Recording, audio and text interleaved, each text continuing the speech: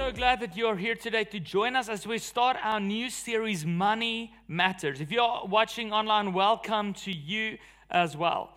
We're starting a series, Money Matters, because money really matters. And often when you get to church, people are like, oh, seriously, are you a church that always talks about money?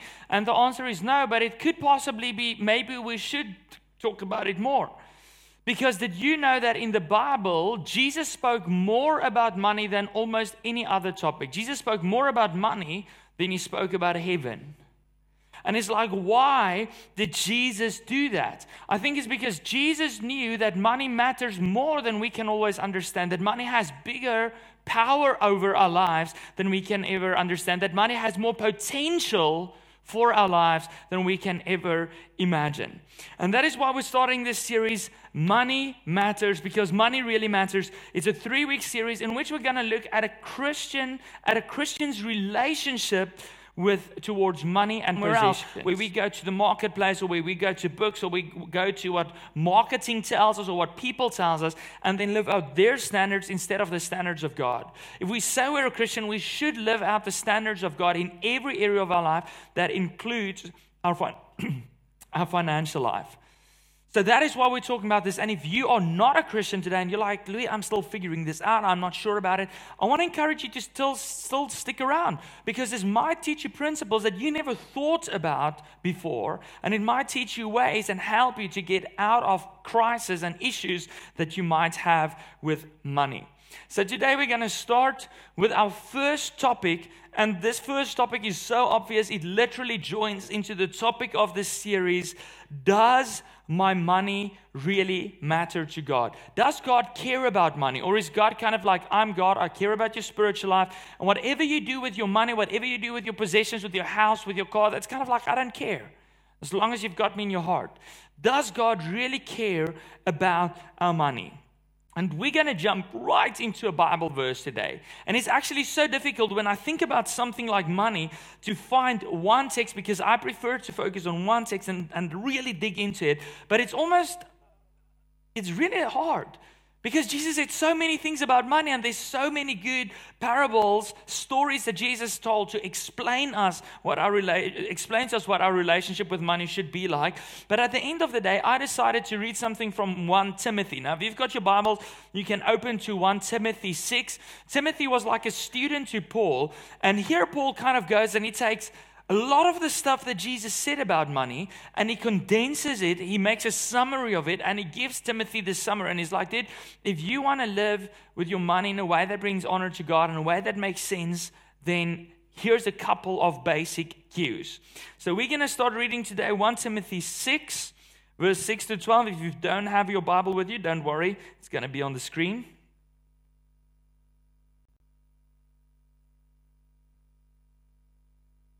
This is what we read.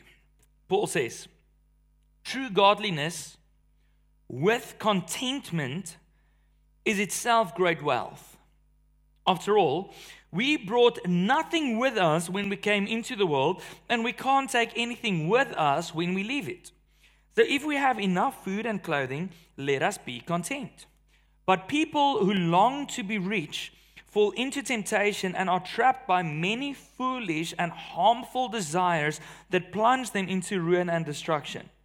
For the love of money is the root of all kinds of evil. And some people craving money have wandered from the true faith and pierced themselves with many sorrows.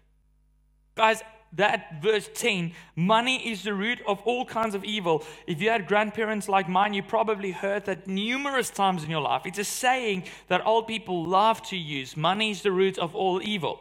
So I want to kind of start out this morning by giving you a question. Is money good or is money evil? Is money good or is money bad? And not only, here when we look at this, we're like, money is the root of all evil, so it should be bad, right?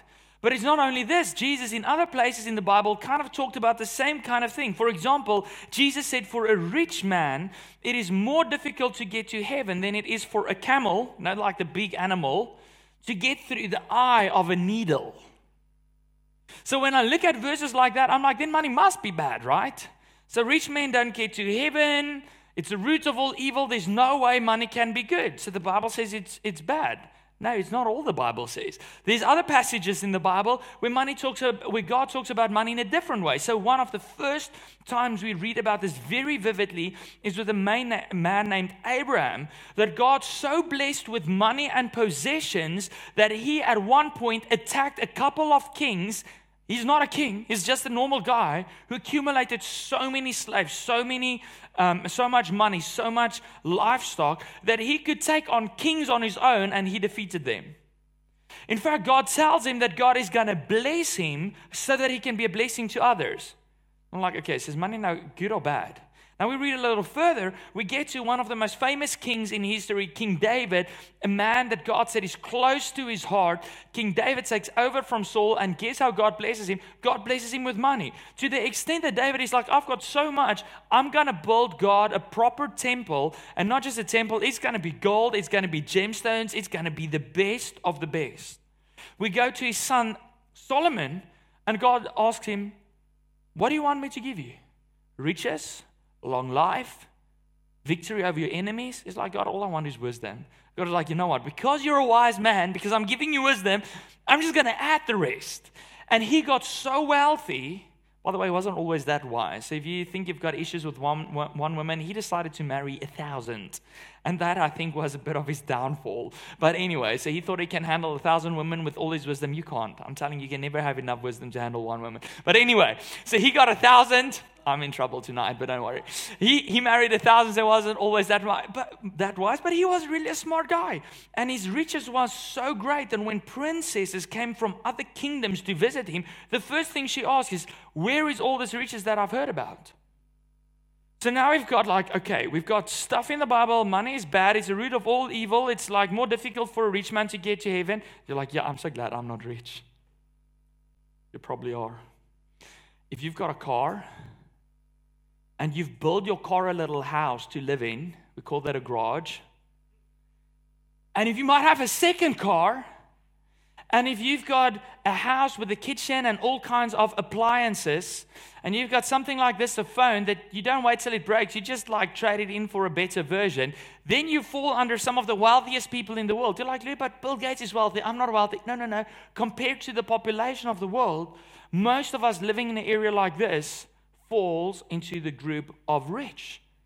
They're like, oh shucks, am I not getting to heaven? Okay, money's bad. I don't want anything to do with it. But this side, God said money is good. He blessed Abraham with it. So what is the deal with money? Here's the deal with money. Money is neither good nor bad. It is just a tool that can be used for good or bad. So I've got a tool here this morning that I call a guitar, and I kind of love this tool. Is this a good guitar or a bad guitar? Okay, in case you didn't know, it's a decent guitar. Okay, it's okay guitar. But I want to show you something. If I press a proper chord like this, it sounds pretty good, doesn't it? It sounds good. We can sing to it. We can praise God to it. It sounds good. But now if I do this, and I actually had to figure this out this morning, how to press a chord that's actually wrong, because I've played so long, I can't remember what it was. I think it's this. No, that actually sounds good. Come on, give me a wrong chord. That's okay. It's still too good. I need one that's worse. I don't know how to play a chord that doesn't sound bad. Come on, give me something bad. Okay, here. Everything sounds good. Like, Shaul, give me a bad chord, man. I had one this morning. This still sounds good. Okay, we're going to find a bad one now. We're going to find a bad one. Yeah, that's horrible. That's false. It doesn't make sense. You can't sing to this. You can't praise God to it. It's like a nail in the ear, right? So is my guitar good or is my guitar bad? My guitar is neither. It's neither good nor bad. It's a decent guitar, but depending on what I do with it, it's a good guitar or it's a bad guitar. So this is the way money works. Money is like an amplifier to whatever is living in our hearts. Every instrument on stage here has to go through an amplifier in order for you to hear it audibly. If you've got a bad heart, whatever your money will be bad because it will amplify the badness in your heart. Whether you've got a little bit of money or whether you have a lot of money. If your heart is good, Your money will be good because it will be used for good, whether you have a little bit of money or whether you have a lot of money. So money is not good, it's not bad, it's just a tool that can be used for good or bad.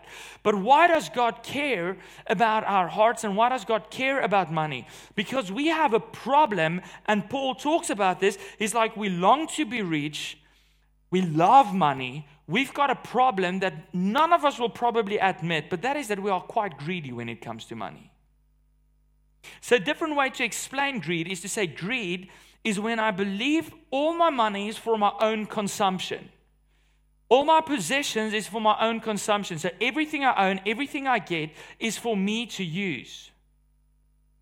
You know, we watch shows about people hoarding 2-liter plastic bottles and we judge them like, why can't they get rid of it?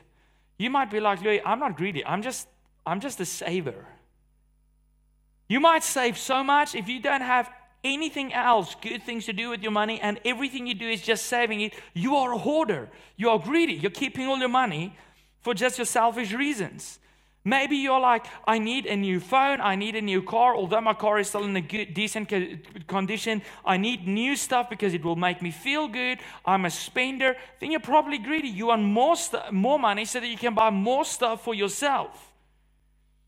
If you never have anything extra for a purpose outside of yourself, I'm not talking about taxes, right? That goes off at the beginning. That's also for me, because it goes into our country.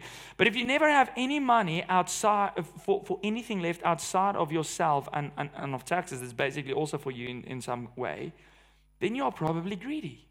And we don't want to acknowledge it, but we all have that in our hearts where we want more, to do more for ourselves.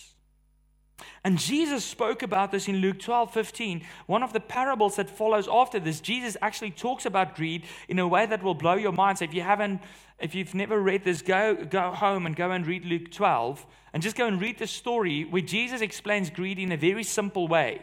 But before this, Jesus says these words. He says, beware and guard against every kind of greed, because life is not measured by how much you own.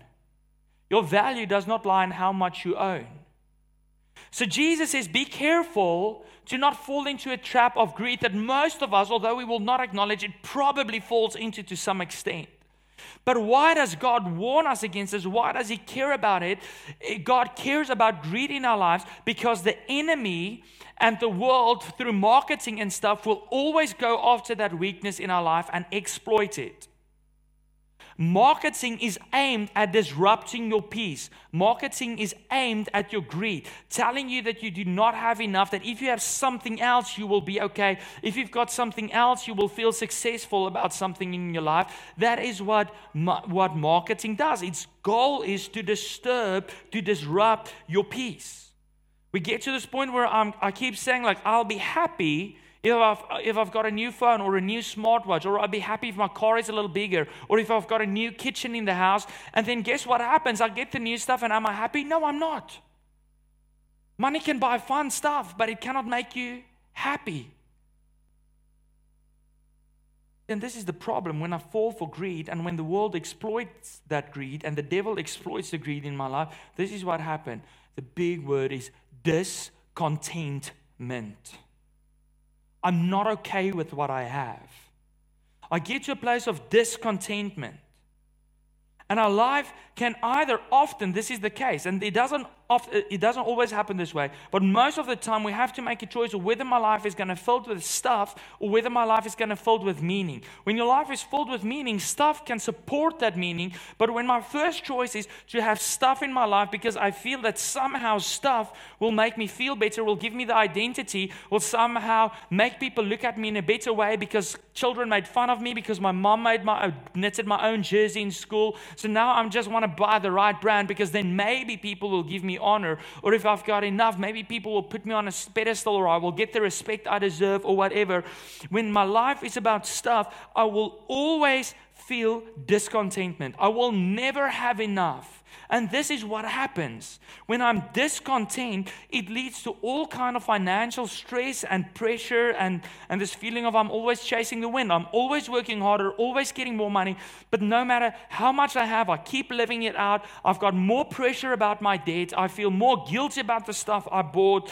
My marriage starts to go under because of it. Did you know, Reader's Digest years ago did a study.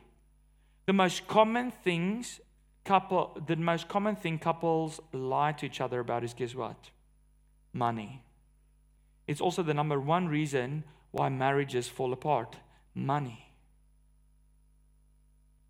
And if you've ever felt stress because of money, if you've ever felt that pressure, if you've ever felt like you're chasing wind and no matter what you do, you just can't get ahead, I want to tell you, we've probably fallen for this thing where I believe money is about how it can serve me. It's all for my consumption. It's all about the stuff I own.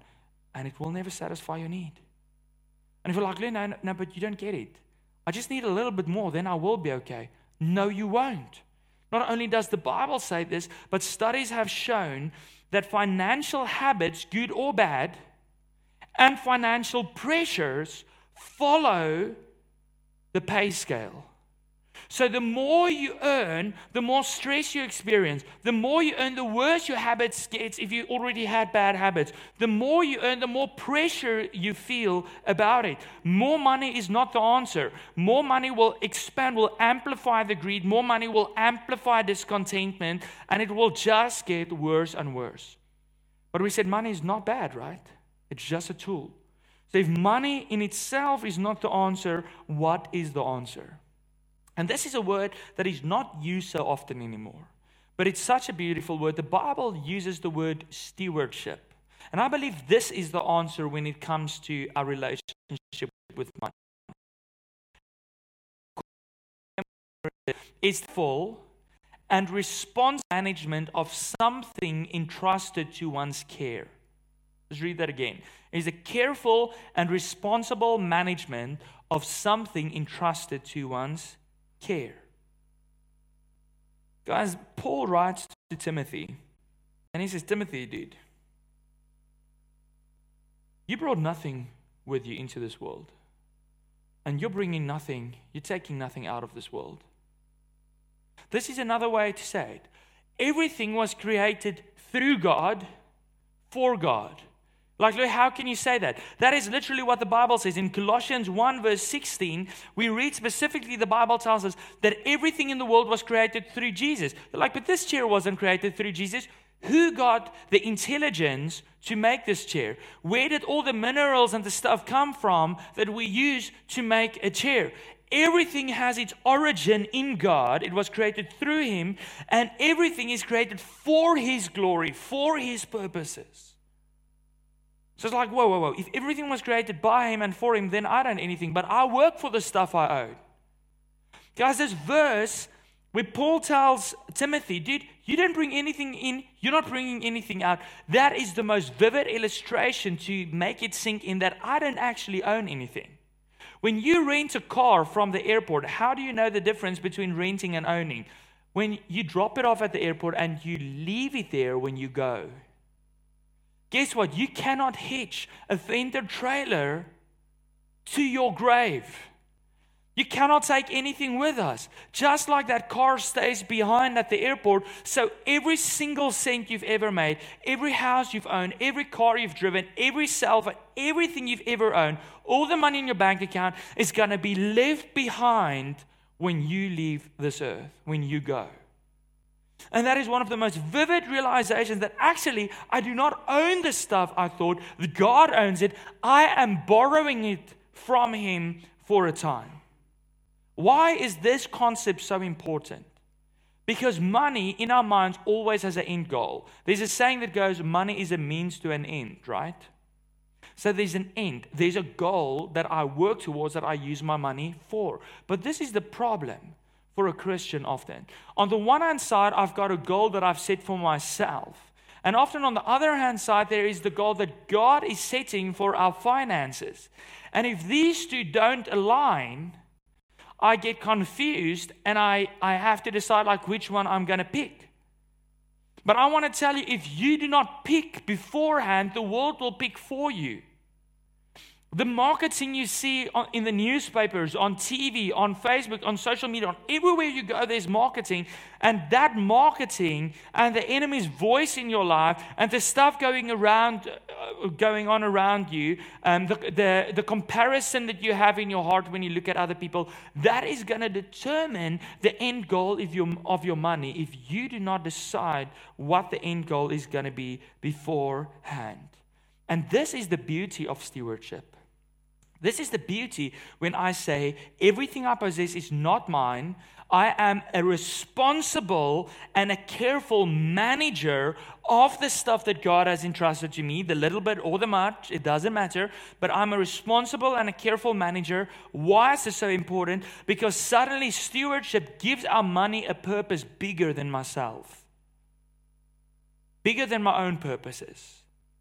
Suddenly, my life is not just about earning money, spending money, saving money, spending more money, going broke, making more, dying. Suddenly, money is about more. There's a purpose to money that is so much bigger than my cell phone or my car or my house or all of that stuff that was my own goals.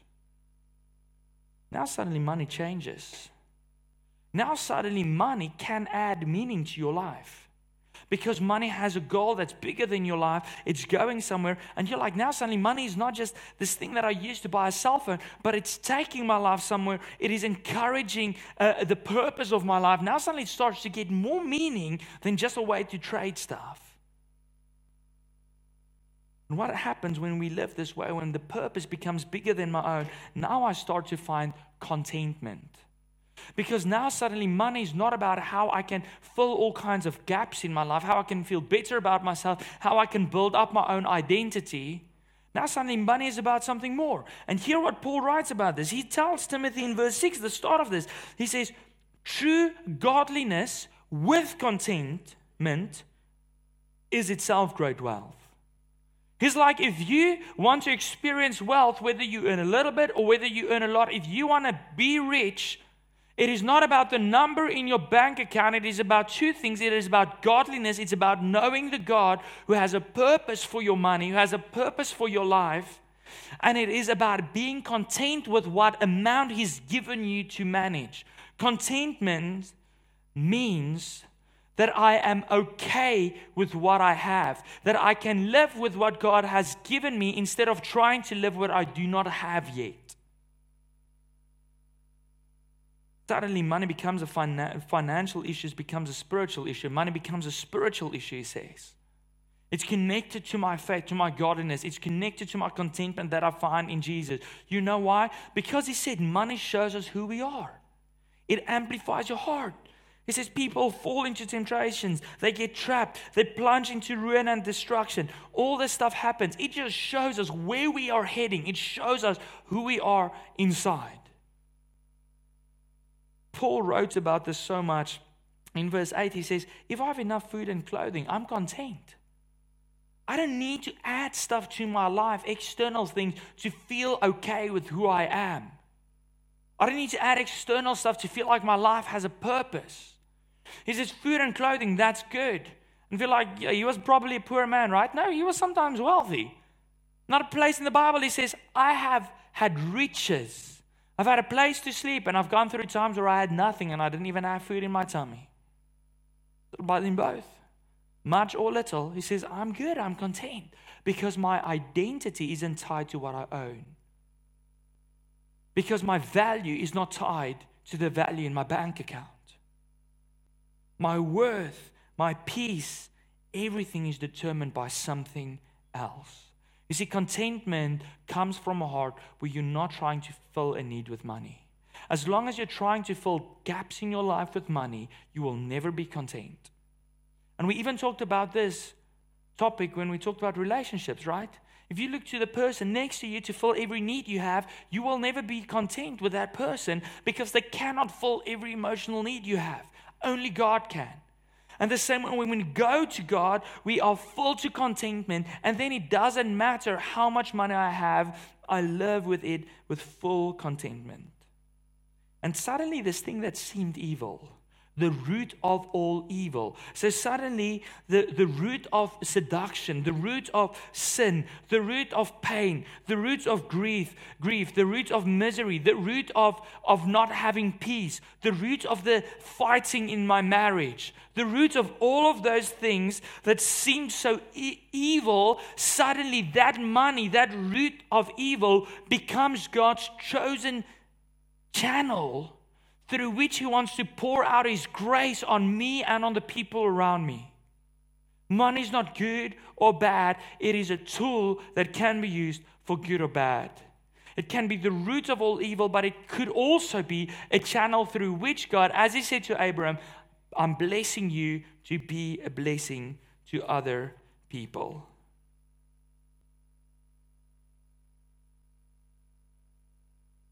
Our relationship with money matters to God. Not because God wants everything we have. Often when we're in a church and someone talks about money, I'm like, oh, they're just after my money. God's not after your money. God's after your heart. He doesn't need your money. He already has all the riches in the world. The Bible says that He gives from His riches.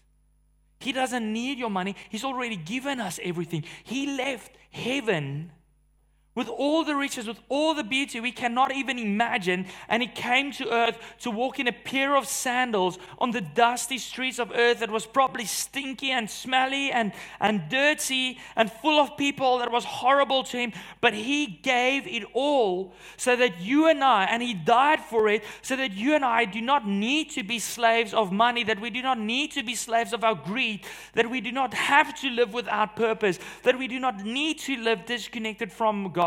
But so that all of that can be fixed, that we can have a reconciled relationship with God, that we can have purpose with our life, that our money can follow purpose, that our money can be used for good. Your relationship with money matters to God, not because He wants your money, because He wants your heart, and because it will determine how you will live. Paul said this in this last piece. He said, the love of money is the root of all evil, and some people craving money have wandered from faith and have pierced themselves with many sorrows. God cares about your relationship with money, because if it is unhealthy, you are setting yourself up to be pierced with stress. You're setting yourself up to be pierced with a broken relationship. You're setting yourself up to be pierced with pressures that you cannot handle. You are setting yourself up for the fall.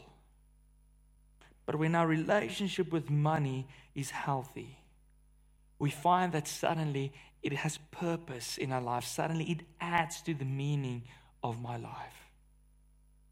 Money is not good or bad. It's a tool that can either be used for bad, or a tool that God can use to bless us and to bless other people. Let's pray.